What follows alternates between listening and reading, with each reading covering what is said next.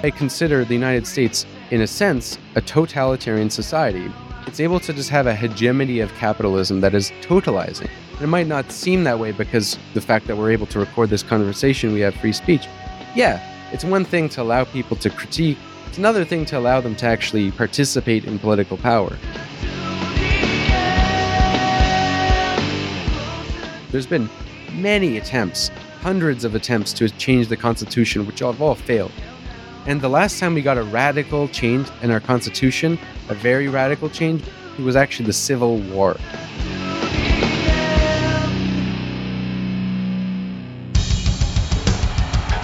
I refer often to Martin Luther King in the context of the civil rights movement. He said, "I have no time for the tranquilizing drug of gradualism and incrementalism." MMT! Taking money from our children and borrowing from China. People are dying. Is the program so critical it's worth borrowing money from China to pay for it? And if not, I'll get rid of it. Stop lying!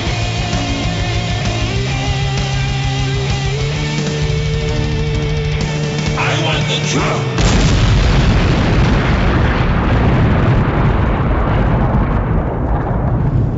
Now let's see if we can avoid the apocalypse altogether.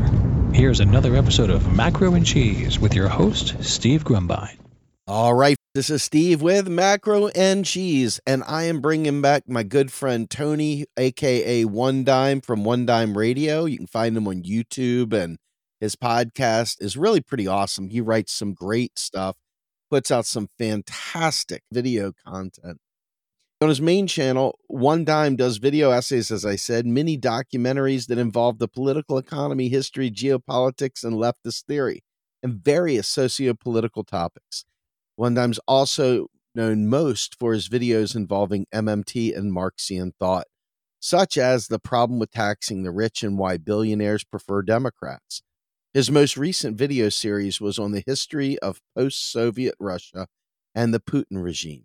Each video serves as both an educational analysis of a different topic and a unique artistic experiment, one that I happen to love. With that, Tony, a.k.a. One Dime. I'm just going to call you Tony for this unless you'd prefer One Dime. Your choice. One Dime or Tony? Tony's fine, but we'll go with One Dime just so people remember the channel. Okay, we'll go with One Dime. So with that in mind, the reason I brought One Dime onto the show today is because I have grown quite frustrated with this almost childlike zeal to lionize the electoral process, and in particular, corporate Democrats and just vote for another progressive, largely because there's been zero evidence that they hear us and that the system is there to serve us. And quite frankly, I think that it fails the smell test because I don't believe we have a democracy in this country. I believe a lot of this is show, and this is meant to keep us believing, and the evidence is there for my belief. I can show more evidence that it's a fraud than most can show that it's real. And so One Dime is a political scientist as well. He's going through grad school for poli-sci and is very deep into the philosophical wells that bring out a lot of really cool thoughts. So I figured who better to talk to than my buddy. How you doing? Yeah, I'm very happy to be back on. I definitely enjoy this podcast a lot. I think it's good at bridging the gap between the more academic stuff and not dumbing things down at all, but also being quite approachable. And it's just an entertaining podcast. I know people who are not very, quote unquote, advanced in terms of theory and history, but who listen to this podcast and have learned a ton. And what I like most, I would say, is that it's an MMT podcast that goes beyond MMT, especially recently with regard to learning about revolutionary history and geopolitics. And I would say I come from a perspective that, as we discussed on the last podcast with you on MMT and Marxism, I support both MMT. I subscribe to it. I've made multiple videos on it, which you probably check out in the description. That's how I got acquainted with Steve. But also, I've always thought that there's a big void when it comes to MMTers, particularly, and how they view politics. In the last podcast, I talked about how the void is class-based. There's not a strong theory of class and power in the modern monetary theory. And that's its nature. It's not a really political theory. It only talks particularly about monetary operations. And because of that, one can't really have that by itself. But today, I don't want to just talk about class and all that, because that's evident. I think there's something that even Marxists also miss, and that's the question of democracy. Because I think why a lot of people who are more on the radical left are skeptical of MMTs, because a lot of MMTers tend to just be Democrats, or at best, democratic socialists. And I would call myself a democratic socialist ideologically, but that means something very different to me than what I see is embodied today, because you alluded to this about United States and democracy, because democratic socialism today really just means trying to achieve socialism through the supposed democratic institutions of the United States or whatever given country. Now, the issue is the United States is very different from a lot of countries. And I have a whole bunch of theories I subscribe to as to why I actually think the United States is a unique form of totalitarian state. And I don't say that hyperbolically. It actually was a subject of a very long paper I've written, which maybe my audience will get to see soon. We'll see. But with regard to that, I think that's what we need to be talking about is if we want to talk about how to achieve what we want through the electoral process, we need to analyze that process itself. A lot of people are very keenly aware that there's a quote unquote matrix that works for a few and against the many. But it's another question as to understanding what that matrix is, how it works, because we can't really combat it if we are believing the ideology that the matrix, aka the neoliberal capitalist order, sells to us, which I think, unfortunately, a lot of MMTers do with the way they fetishize the electoral process and don't consider the unique aspects, especially of the United States, which I think we'll be talking about today. I find myself struggling to articulate a positive vision for all these great potential MMT proposals when there's no means and no mechanism by which to enact them. The idea that we can just simply vote our way there. Stephanie Kelton is famous for saying, we just need enough votes and then we can pass these great pieces of legislation. And I hearken back to when the Biden administration took over. There was Sarah Nelson, Derek Hamilton, Stephanie Kelton on the Bernie Sanders Let's Unite Together team. And none of the things that we had championed with Bernie Sanders made it into the Biden administration. That doesn't mean that they didn't have some ideas that they tried to sprinkle through, but it felt very performative, not from the people doing it. I believe the people trying to do it did it in good faith. I just believe that the system itself is built on appearing to be a legitimate democracy, and yet nothing we've ever asked for, even when it polls at 80%, have I ever seen come to be. The only thing I'm seeing right now at all is a legalization effort, which I believe is largely because there's a way to profit from it now. And they'll control access to who can sell marijuana. So I believe that to the extent that it enhances capitalism or it enhances the capital order, then they'll do it. But aside from that, I see absolutely no evidence of a democracy that serves the people. Mm-hmm.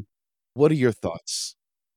Yeah, so there's a lot right there. So the idea that the United States is not a real democracy is, of course, not new at all. In terms of democracy being for the people, the founding fathers explicitly designed the system very much against that. James Madison feared the people, talked about the system of checks and balances as actually a safeguard against the tyranny of the majority. That's in the Federalist Papers. This is the framing of the U.S. Constitution as we know it.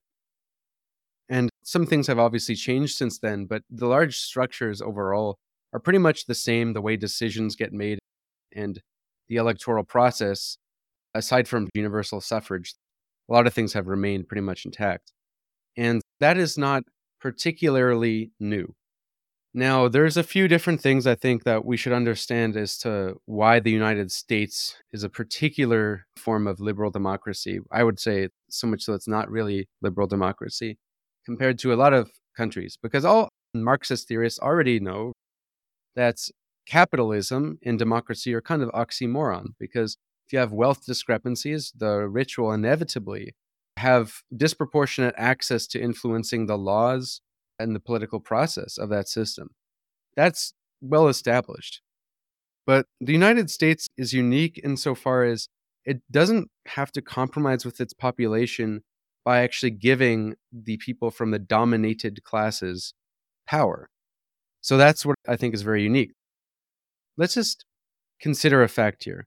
The United States, despite being on paper the most liberal country in the world, it has the most robust civil liberties, it has the most widespread access to gun ownership, and despite that, it has never seen a single radical change to disrupt the hegemonic order without the consent of people who run that order. That's key, without the consent. So, people will obviously point to major changes like the Civil Rights Act, the New Deal. But the difference between those changes and, let's say, radical changes in many European countries like France and Germany and Spain, Portugal, there's many examples. Of course, there's Nordic countries too. In the United States, the major changes came from the top down. The Civil Rights Act wasn't implemented by the black activists. It was implemented by an actual racist president, Lyndon B. Johnson. So you still got the change in response the radical forces from below. In none of the cases was those radical forces actually holding political power. Same with the New Deal. It was implemented by a person who in today's terms I believe would be a billionaire, Franklin D. Roosevelt, extremely wealthy individual. It wasn't implemented by a socialist party or even a social democrat party coming to office through elections. It was implemented by the Democrats, who have no history in the Democratic Party being a labor party, even though they had a very controversial coalition with organized labor that was heavily depoliticized. The Democrats were not a labor party. They were not a social democratic party ever. On their foundation, and there's been efforts with the Bernie Sanders campaign, obviously, to change that, which haven't really worked. But America is unique insofar as the dominated classes have only won concessions through radical resistances, but without holding power. So a difference between Germany, even when Germany was less democratic on paper than the United States, the Social Democratic Party shared party in parliament with Bismarck. And even after that, and of course, there's the Weimar Republic. You have a huge change of power. You had a democratic socialist president in Sweden, Olof Palme, I forget how to pronounce his name, but he was elected to office and he had met a fatal end, but he was elected to office. You had Allende elected to office through a coalition of radical parties and some less radical in Chile. You have these possibilities in different countries. In America, you don't. Now, there's many factors behind this. There's all sort of factors as to what is actually just dulled class consciousness in general. And there's a really great intellectual, Mike Davis, who has written plenty about this. But it's also due to the inherent structure of the system itself, which, despite being very liberal in what allows its citizens to do in the private sphere, aka civil society, it is extremely limiting in what it actually allows people to participate. What do we mean by political power? You can say there are radicals who have held political power, like Jesse Jackson, the Rainbow Coalition. You have AOC in the Squad. But I think if political power is to mean anything for the dominated classes, it's the ability of a social class to actualize its interests. And what I mean by that is the various factions of the capitalist class. What actually constitutes their power? It's not so much holding office per se. It's the fact that they can realize their interests. And the government does that for them, whether or not they hold direct political power or not. So the United States is interesting because it's been able to pacify its dominated classes without actually conceding power to those classes. And that's why I consider it to be a very unique system. It hasn't had to have this parliamentary system where you have communist and socialist parties actually share power in parliament. And that's the trick. When you compromise with radicals, it may actually pacify that system. That's been the role historically of social democracy in pacifying communism. The risk of that, though, is by giving people more concessions, you actually increase their ability to mobilize.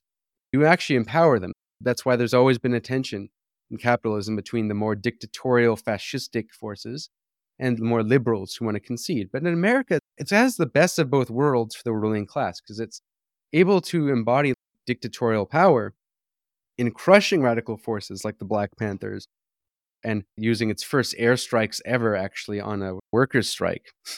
Interesting fact.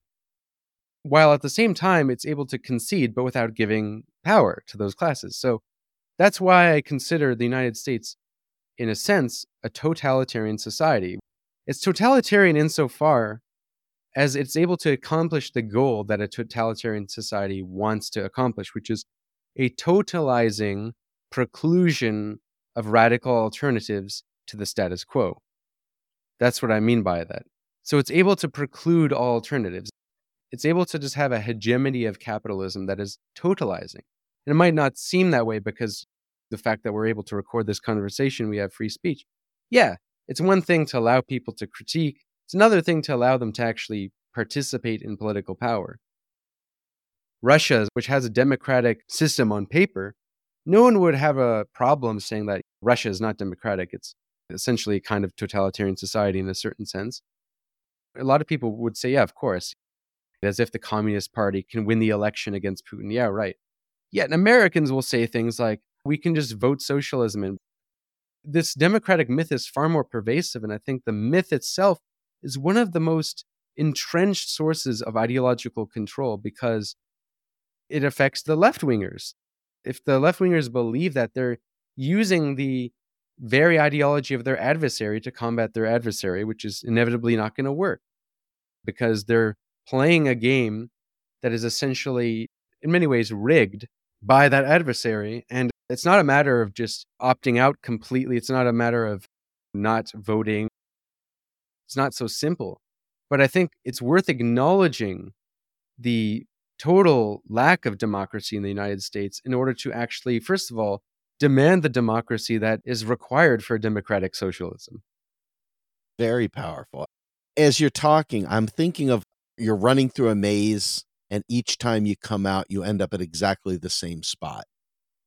And I feel like we got a door knock, phone bank, donate. We got all this energy. We see all these people enthused, and something happens. Obama comes and says, Bernie, sit down. Or Joe Biden, who's been asleep for months on end in his basement trying to put words together, suddenly is tapped on the shoulder and says, hey, kid, you're up next. And then Bernie drops out again.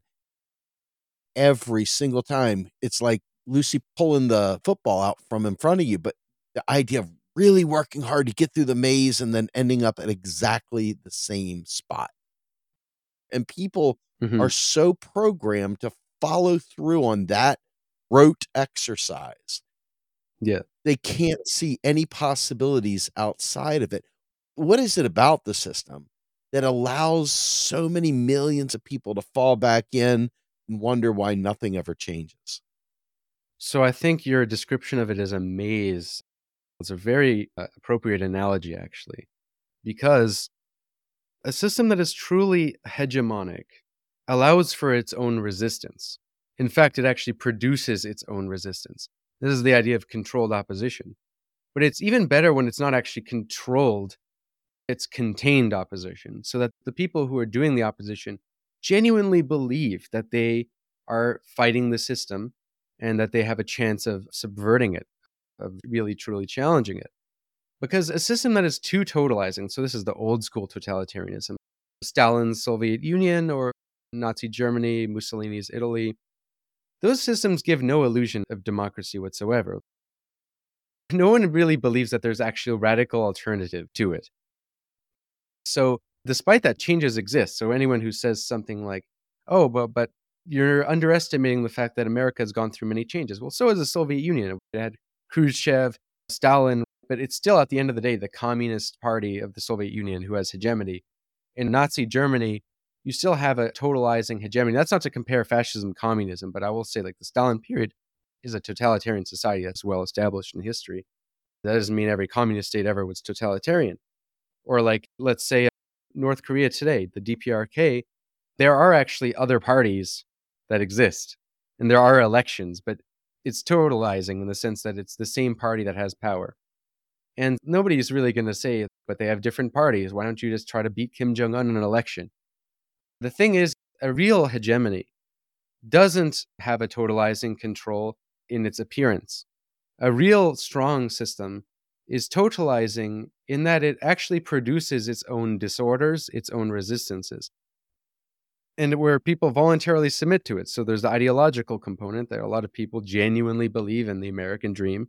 They genuinely believe in capitalism, and that's very entrenched in American history, just due to a lot of factors, due to the fact that it's the land of opportunity, the fact that compared to many other countries, it was very possible to make it as a wealthy farmer, whereas in Europe, you're usually screwed by a big landowner. It's very deeply entrenched. So there's a lot of voluntary aspects to the submission, but it allows for resistance to a limited degree. So it'll allow for resistance insofar as it doesn't challenge political power. A good example of this is, let's say, Bernie Sanders and AOC, when AOC was first running, were smeared by their party and by the media. However, when you have a depoliticized resistance movement like Black Lives Matter, especially after its more radical components were put down forcefully, the ruling elites have no problem actually accepting it, embracing it into its orbit. So power is a relation. It's not something that individual rulers hold over their people. It's rather a relation that has degrees of domination. So if a ruler has to just eliminate the resistance, that's usually a necessary last resort that is only made necessary when there's no obedience. So that's a sign of a weak power. That's not a sign of a strong power. The fact that East Berlin, for example, had to build a wall to keep people from leaving suggests it had less power. Whereas the conventional way of viewing power is that as power gets more centralized and it gets bigger, it corrupts. This is a very classically Orwellian view of power that unfortunately a lot of even leftists hold. And I just think it's completely wrong because the way really power works, it's a relation. So power might actually allow people who are in the subjugated side of the relation to climb in the orbit of power. For example, AOC, she can be in Congress as long as she's domesticated to the Democratic Party, as long as she doesn't threaten the overall order. And she doesn't really have power because she's not able to actually represent the interests and actualize the interests of her working class oppressed constituency. She's not able to actualize that, and she's structurally not able. It's not her individual selling out, what some clueless political commentators try to say. It's not due to like individual selling out, corrupting. It's an institutional arrangement that is designed to work in this way. One day, AOC is standing on Nancy Pelosi's desk with the Sunrise Movement at her feet, making all these demands. And then when the time came to doing a Green New Deal, it was done. Mm-hmm. To me, that's a very hard sell. That's just the nature of the beast. I'm very interested in hearing you take me through that. I think I can see why. That's not so much me trying to defend the squad as it is more saying that we shouldn't really be putting faith in politicians who don't have the structural power to do the things that we expect them to do. So there needs to be power one outside the state that actually can make this happen. And capitalism has enormous power outside of the state. For example, we know capital flight is a real thing. And this is a discussion that is an objection to MMT. If MMT policies are implemented, you would have capitalists withhold their resources or even shut down parts of the economy, hold parts of the economy hostage in response to that. And that's possible. However, the state could just steamroll them, but the state isn't held, the majority of the state anyway, it's not a monolithic block, held by those dominated classes who can demand such things. The capitalist state will only domesticate capitalism insofar as it's good for capitalism's long-term interests, like Roosevelt. Roosevelt did a lot of things that capitalists didn't like, but he did it for the long-term interests. Something like Green New Deal, I can see a lukewarm version of it being implemented for capitalism's long-term interests.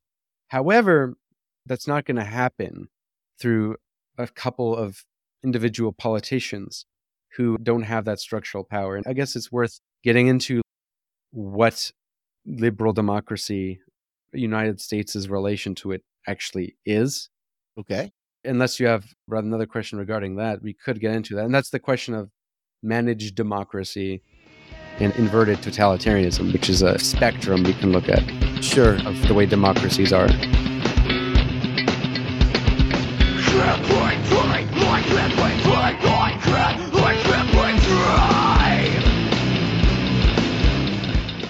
You are listening to Macro and Cheese, a podcast brought to you by Real Progressives, a nonprofit organization dedicated to teaching the masses about MMT, or modern monetary theory.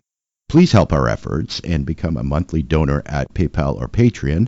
Like and follow our pages on Facebook and YouTube, and follow us on TikTok, Twitter, Twitch, Rockfin, and Instagram.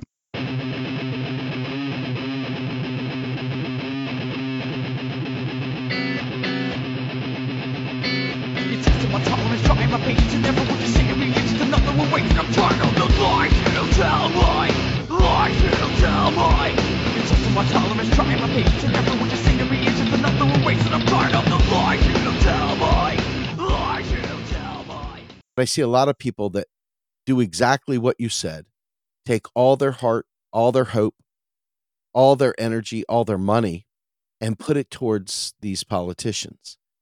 And they get in there only to have no power whatsoever, assuming this is a real thing and they could do it if they had the power. They have no power, Mm-hmm. at least visible power. That they do have a bully pulpit, whether it be on Instagram for 1 million followers or Twitter or YouTube. There is an opportunity to convey messages, and yet those opportunities are frequently bypassed and lost.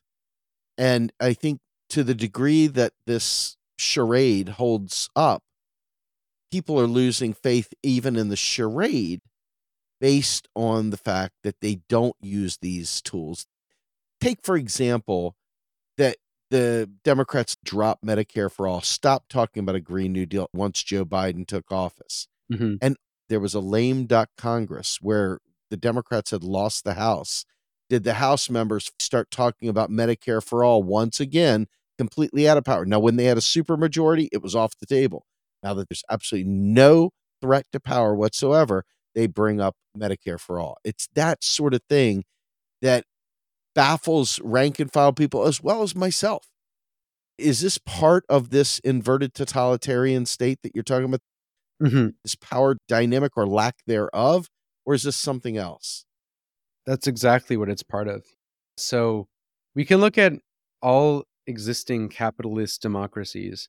All existing democracies that exist today is managed democracies in one way or the other. Because democracy itself, ruled by the people, kind of implies an indeterminacy, meaning that there's no finality as to its form. And in theory, it would change according to people's demands and needs. But by its nature, democracy is always contained. Its possibilities are regulated and set within strict bounds and limits. Constitutions do this at the most elementary level. You could even argue some degree of management of democracy is to some extent necessary, unless you're more libertarian socialist.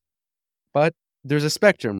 So with capitalism's development, capitalism itself is developed alongside the type of democracy we have today, liberal democracy, even though democracy is a much more ancient notion and was far more radical, actually, prior to the onset of liberalism. That's a different story. So with capitalism, it's a very unstable system. And this is why Karl Marx is so famous for thinking that capitalism, even though it's very brutal, it's a very progressive system in a sense, develops a lot of wealth. However, it actually will produce its own crises. It'll produce a working class that will get more and more fed up, who will eventually subvert that system. Now, capitalists were quite aware of this, and so were the politicians who oversaw such systems. And this is where you get the birth of administration and the field of public relations and various fields that aim to contain both the business world and the political field. So you start to get the rationalization of everything. With capitalism, we know this pretty well. In capitalism, what happens when you can't get enough people to buy your goods because you have overproduction? You get advertising to cause people to desire things that they don't otherwise normally need, and to also control needs in such a way that they're subservient to that system. At the level of politics, what happens is as you get a wealthier society, you do get a portion of the society that might be more educated, that might have more technological possibilities of disseminating radical thoughts and radical things that can challenge the order. So you need more and more ability to contain that system. Now, the American system was managed very strictly, much more than many liberal democracies from the very get-go through its separation of powers. I would recommend the book called We the Elites by Robert Ovitz, and how the separation of powers was to prevent any situation in which, let's say, you do have a popular government. It'll be put in check by, let's say, the undemocratically elected, Mhm. the Supreme Court, which the Supreme Court can literally prevent the Constitution from changing. The Constitution is built by slave owners. There's been a bunch of studies on this. There's been many attempts, hundreds of attempts to change the Constitution, which have all failed. And the last time we got a radical change in our Constitution, a very radical change, was actually the Civil War. Wow. Much of that progress got undone anyway in the Reconstruction period. So with capitalism, it's a very chaotic system, requires ever-increasing management. This is why you have all of these think tanks who aim to manufacture consent, to regulate public opinion, to poll all the time, to see what people are thinking, to manipulate that. And you start to get more lobby groups and all of this to contain the process. Now, the United States is managed to such an extent, and this is the argument of managed democracy inverted totalitarianism. I forgot to mention who it comes from. It comes from a theorist named Sheldon Volin in his book of the same title called Democracy Incorporated. It's quite famous for being popularized by Chris Hedges, who I don't think really takes the book to its full conclusion, but that's another story. But you can find talks of it on YouTube. But the idea of inverted totalitarianism and managed democracy is that democracies are all managed to an extent. Once they're managed to such an extent that they preclude any radical possibilities of alternatives to the status quo, they become more and more akin to a totalitarian state insofar as there's a totalizing hegemony of one ideology. There's a reason why not all dictatorships are totalitarian. Like, for example, in Franco's Russia, and there's a great clip of Noam Chomsky talking about this, how in Franco's Russia, you could actually find anarchist bookshops and you could read like a lot of radical material because they didn't care, because they would send you to the torture chamber if you did anything anyway. However, those systems are very unstable because while there's no illusion of democracy, people will inevitably reach a boiling point where they're fed up. And you have, in the case of Portugal, the Carnation Revolution, which overthrew their dictatorship. There's plenty of examples of this. Now, a totalitarian system in the classical sense tries to fix this problem through just more control over civil society, tries to ban every sense of opposition. That is a failed model, as we've seen. There's only a few totalitarian states that really exist today. In many respects, they're less totalitarian classically than the old version. Because if you try to control everything, you don't have an illusion of democracy, it'll fail. So this is where you get a spectrum of inverted totalitarianism, unlike a system where there's typically a revolutionary, almost quasi-revolutionary change in the status quo, like, let's say, Hitler's the Nazis overthrowing the Weimar Republic, or Mussolini having a completely new order. Inversion totalitarianism comes from liberal democracy's inversion. It comes from liberal democracy itself. Rather than being a sudden zeitgeist political change in which one order is changed to another, it's almost like a slow, invisible, gradual progression in which what is already a heavily contained system that's heavily managed becomes more and more managed to preclude any possibilities of change. People talk about campaign finance being the problem as to why progressive politicians, quote unquote, can't get elected, but that's more of an effect of this rather than the cause. Because, let's say, the Citizens United, the court ruling in which now allows corporations to pretty much give unlimited donations to candidates. That's just the most recent evolution of a system which precludes all possibility for radical change. Now, America was always quite contained, quite a very sophisticated managed democracy.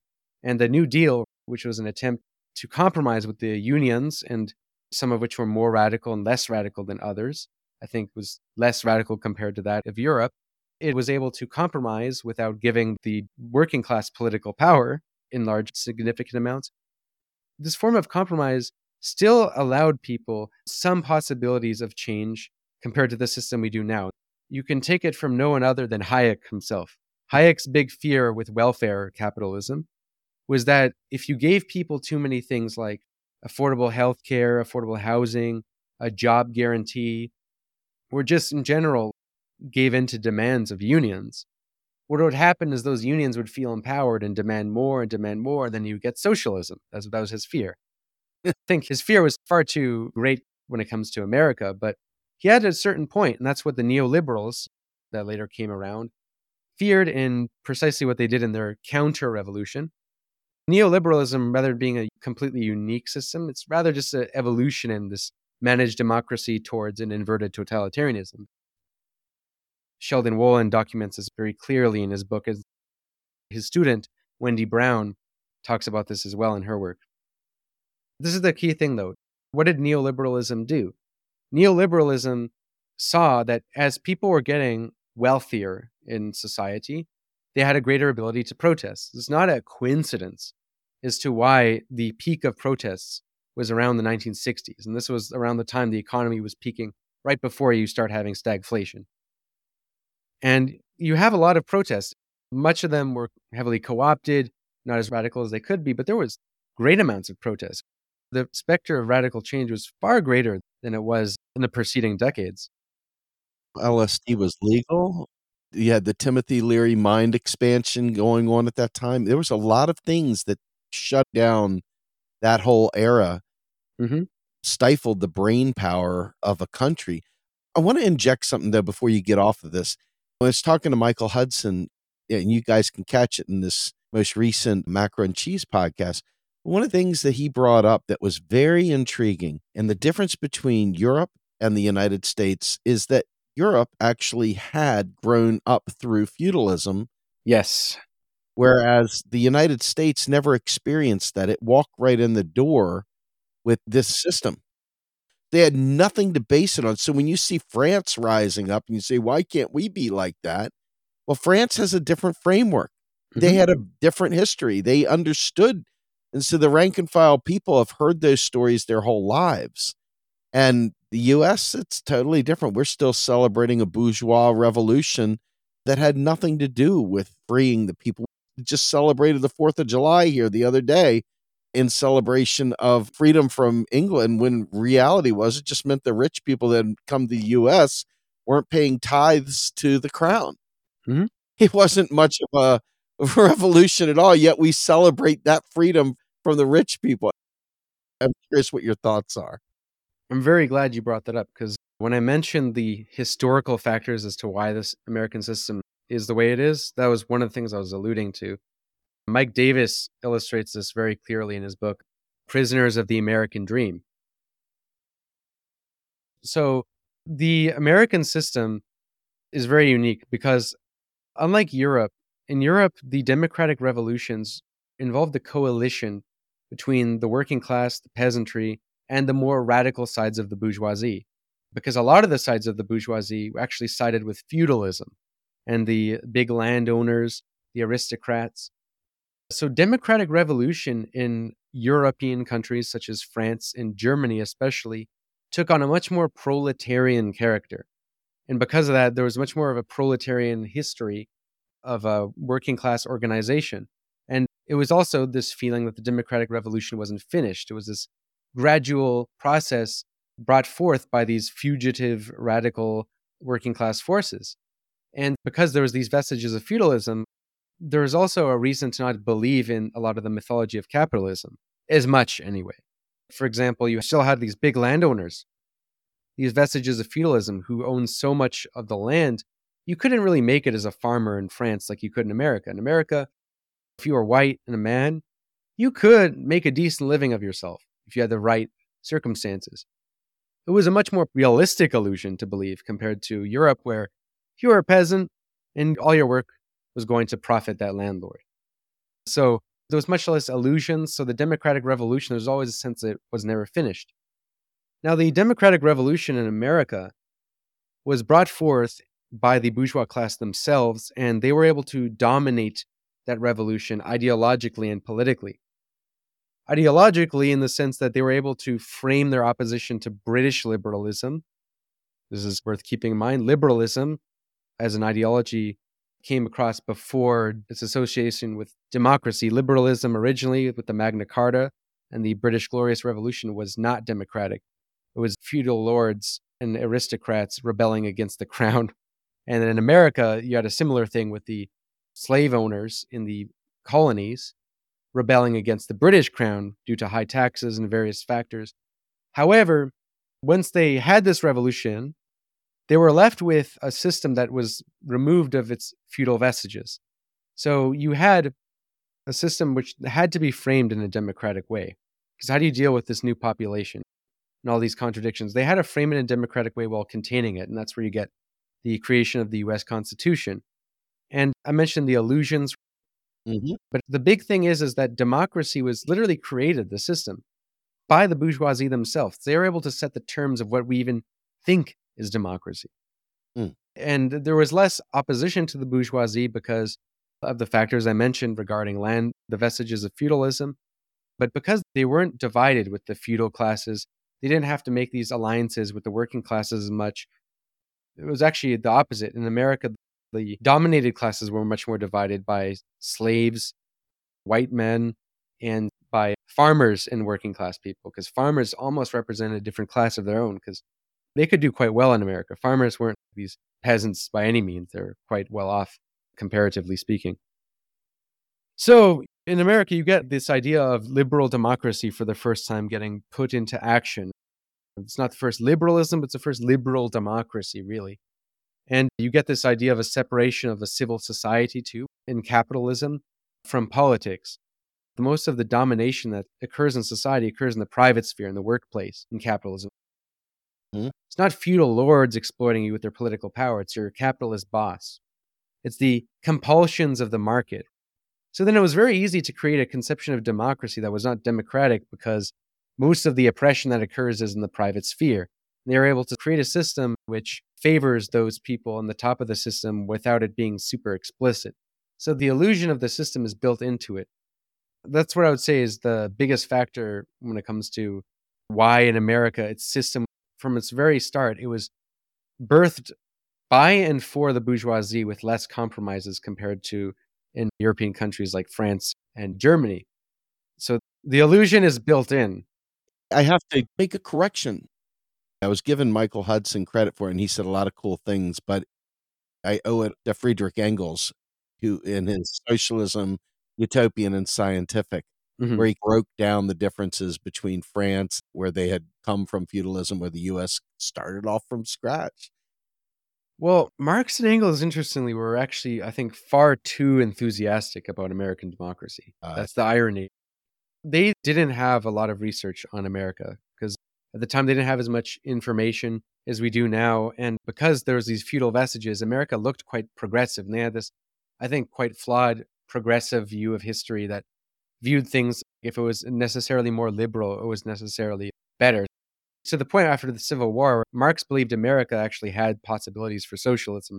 And he's famous for praising Abraham Lincoln. And it's one thing to say that. However, what all this misses is that because the Democratic Revolution occurred so early in America, and through really its terms being set entirely by the hegemonic capitalist property owning class, that idea of democracy was built by and for them without compromises to those dominated classes who could eventually use such democracy in theory to actualize their interests. That just doesn't exist in the same way. Granted, though, with capitalism, it produces its own resistance. You get some of the most militant labor movements ever in America. You do get resistance. It's not a country with docile people. It has civil liberties in which people are able to mobilize, which conveniently are always taken away whenever those resistances manifest into an alternate political ideology, i.e., I'm talking about Woodrow Wilson and the Red Scare, basically banning free speech to deport communists, McCarthyism, countless examples. Civil liberties are always super fragile when it comes to the majority of the population. So the thing is, though, you have this effort that I allude to later, the compromise, the post-war compromise, which occurred in all sorts of countries, in Europe too, where the ruling classes had a compromise with the dominant classes vis-a-vis the state, except in America with the New Deal, in contrast to social democracy in the likes of, let's say, Finland, Denmark, Norway. Finland was before World War II, because actually by the white government, who's very reactionary in response to the Finnish Revolution. It's another thing. But you get an election of a lot of radical parties. Even in Britain, it's not a socialist party, but you do get a Labour Party under Clement Attlee elected. And the contrast, the Democrats, not a Labour Party. They have a compromise with Labour, but one in which Labour doesn't actually hold political power through representation. And some of the few radical figures that were in the Democratic Party, such as Henry Wallace, who was the first vice president under Franklin D. Roosevelt, who had some socialist, not communist, sympathies, he was conveniently purged in a rigged campaign to choose the vice president against Harry Truman in the Democratic National Convention. You can find an episode on this on Oliver Stone's The Untold History of the United States. So the thing is, though, this still gave some level of empowerment to the working classes. They got a larger size of the economic pie. The fact that there were unions, even though they were domesticated and depoliticized, and couldn't really manifest into something other than the hegemonic ideology. This is what McCarthyism did. This is what all sort of legislations did to domesticate labor while still allowing it. The fact that there even was labor unions, people had more wealth and more free time to actually organize. And it just culminates right in the 1960s. So you get this neoliberal hyper-reactionary effort under, really kind of starts partially socially speaking with Nixon, which is more of a reaction against Black power, but then against organized labor as a whole. Obviously, we know this culminates with Reagan and Thatcherism in England. And this is the real death blow to the demos that I would say solidifies inverted totalitarianism, because now not only do you not have challenges to the hegemonic ideology, but it's even very difficult in theory to challenge the hegemonic ideology due to the precarity of the working class. People simply don't have time. They don't have the ability to even really be citizens. And without a citizen, how do you organize politically?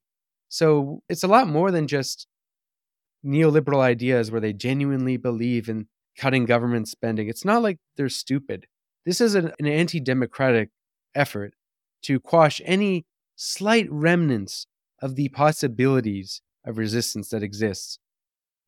And you could say that there's still ongoing efforts always to do this, whether it be the Koch brothers still trying to modify the US Constitution in ways that further solidify their hegemony, or whether it be the police repressions against the protests that do exist, or the more friendly powers, the co-option of progressive elements into the government. There's many aspects of resistance. Like I said earlier in the pod, a system that is strong allows its own resistance, which are made totally compatible with the system. It's easy to subsume large components of, let's say, the LGBT community and feminism and even Black Lives Matter into the system, while maybe precluding their more radical, if they even still exist, components. And that's the ongoing effort of identity politics as a way to divide and conquer these systems. Fundamentally, a capitalist state's role is to organize the dominant classes, who are never always divided. There's the different factions who don't always agree. We're seeing a literal fight between Mark Zuckerberg and Elon Musk as we speak. It's a spectacle. There are divides. The state organizes the dominant classes while disorganizing the dominated classes, and to the degree in which it completely eliminates or precludes through soft power and or hard power, usually through soft power, those resistance forces that could pose alternatives to the hegemonic ideology. It is an inverted totalitarian system. And that's why America is uniquely undemocratic compared to the likes of France, which, at the very least, has a democratic socialist candidate, Jean-Luc Mélenchon, who, in theory, can get power. If he gets elected, there's a lot he can do with his power. Jeremy Corbyn, the processes of managed democracy that managed the elections heavily through outside manipulation were able to easily defeat him. However, if Corbyn, in theory, achieved power, if he had the support behind him, he could implement a lot of policies. Now, in America, even if Bernie Sanders was magically elected through the Democratic Party, which is not a Labor Party to begin with, so that's already a difficult question. Even if he was elected through a Democratic Party, you have all of these hegemonic forces that he would be against. The Supreme Court, Congress, and the Senate, which the Senate, by the way, was designed to be a quasi-democratic aristocracy, and that's in the words of Madison himself. So the United States, people shouldn't be asking, why is Joe Manchin voting against Biden's Build Back Better? It's Joe Manchin's fault. They should be asking, how does a senator have the ability to stop an entire agenda that a lot of people support for being implemented? It's at the point where the American system is almost so hegemonic, so approaching this inverted totalitarianism, that it's almost undermining the system's own ability to adapt to the economic system in which it oversees, capitalism, because arguably a capitalist system needs some level of adaptation to keep it going. Maybe it actually needs the Green New Deal to have a better capitalism. The irony is the American system is so undemocratic that perhaps it could undermine itself through that very hegemony in which it exerts over its dominated classes. So I guess that's the thing I will conclude on there is this is not to push for any kind of accelerationism or anything like that, but that is to say it is a hegemonic system with a totalizing control in its preclusion of alternatives. However, it's not a system in which it's unshakable. It could undermine itself. Often throughout history, the most hegemonic empires have been undermined not through one great revolution, but through a variety of forces that made their way through the system, undoing and undermining itself, i.e. the Roman Empire. Wow. Given that you made the quite explicit statement that you're not advancing accelerationism, and yet what you've also said is it's an incredibly hegemonic, undemocratic process. In other words, not only do we really have very little, if any, ability to influence and have agency in the system, even the people that are elected in this theater don't have power either because of the structure of the framework. The actual models, the system itself precludes them from having any real power. So in the absence of revolution, how does anything happen, or is this just live with it? It feels very Boolean. It doesn't feel like there's a million options. You're either going to fight and resist and do something, which feels futile as well when you look at the military and all the other gods of industry, or you just sleepwalk through this. It feels very either or. I don't feel like there is a soft middle in there. Help me out. I think this goes back down to the classic idea of dual power, which is you do need to establish power within the state, but outside of the state too. So outside of the state is what we might call more like revolutionary actions. That is not to say aimless protests, right? Build organizations that are able to reach out to working class people. That it means media institutions, that means labor unions that are not depoliticized. Unionization is always a good thing. It's important it to not be plagued by a trade union consciousness, as Lenin called it. Class struggle unionism. Right, exactly. When it comes to the state, though, I don't think it's simply we should just be participating with the false hopes of changing things through electing certain representatives. I see the still purpose of electoralism is to popularize ideas. What I hoped with the Bernie Sanders campaign, and I think he did accomplish this to a certain degree, especially in the first time he ran, is that he popularized the idea of democratic socialism. Think about all the people now in America, even in Canada, this had a ripple effect in the Western world. A lot of people are now less closed-minded to what was before a very taboo idea, and that is socialism. So there's some level of that too. But when it comes to electoralism, if we want to have any kind of democratic socialism through the democratic institutions, well, we need a demanded democratic revolution. There's many things people can mean by that. One of those things is a democratic revolution first. It's one thing to say, oh, be gone with the system entirely, revolution. I'm sympathetic to the Marxists who call for that. However, I think without envisioning what comes after that, I'm quite skeptical. I think in terms of what we can demand now, there's a lot of demands just off the bat that can constitute a democratic revolution in the United States that I think are necessary if you even want to think about an electoral road to socialism. A set of demands that includes abolishing the Supreme Court, first of all. Nothing can get done without abolishing the Supreme Court.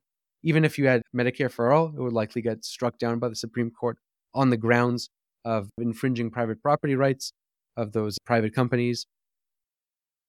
I would say also another big thing would be to abolish the Senate. Now, that's a controversial one because the Senate has very undemocratic roots as well. Yep. It's not the only undemocratic institution the United States has. So that would be a key thing too. Also, replacing the Electoral College with, at the very least, a mixed member proportional representation system like you do have in Germany, for example. Now, these are not the ideal forms of democracy. I'm not a liberal in this sense, but with those systems, they actually allow, in theory, for a democratic road to socialism. America doesn't even have that possibility in theory right now, which is why I think we can't even think about something like democratic socialism without at least having those base conditions. That's what I would say should be priorities, I think, for now. Fair enough. Mr. One Dime, tell us where we can find more of your work. Give everybody a rundown of where we can find your stuff. Yeah, so I run the YouTube channel, which is a video essay and a mini documentary channel called One Dime. It's spelled 1DIME. You could probably find it in the description of this podcast, in which I do video essays on a variety of topics that you already mentioned. I would say pertaining to this podcast, the one I would recommend is one called Why Billionaires Prefer Democrats. That's one of my older ones, but it's basically on a class theory of the capitalist state. I titled it Why Billionaires Prefer Democrats because it would get the clicks of liberals and conservatives. Because obviously billionaires don't really prefer Democrats, even though some do, but they usually just support both parties. So I'd recommend that video. I also run One Dime Radio podcast if you're more of a podcast listener. And the episode I'd recommend with regard to that might be The Dark History of Liberalism. That kind of pertains to this conversation as well. But I have a lot of stuff, which I think if you like macro and cheese, you definitely like content I do. So you can find that all in the description. Fantastic. Tony One Dime, I appreciate you as a friend. I appreciate you taking your time with me and being flexible. I know you weren't feeling great. So thank you for joining me on the show. I hope to have you back again real soon. Yeah, for sure. I'm very happy to be on here and also a fan of this pod, as well as I would consider you a good friend in this space as well. So happy to be here, and I hope the audience enjoyed. Absolutely. All right. I'm Steve, the host. This is my guest, Tony One Dime. This is the podcast Macro and Cheese. We are out of here.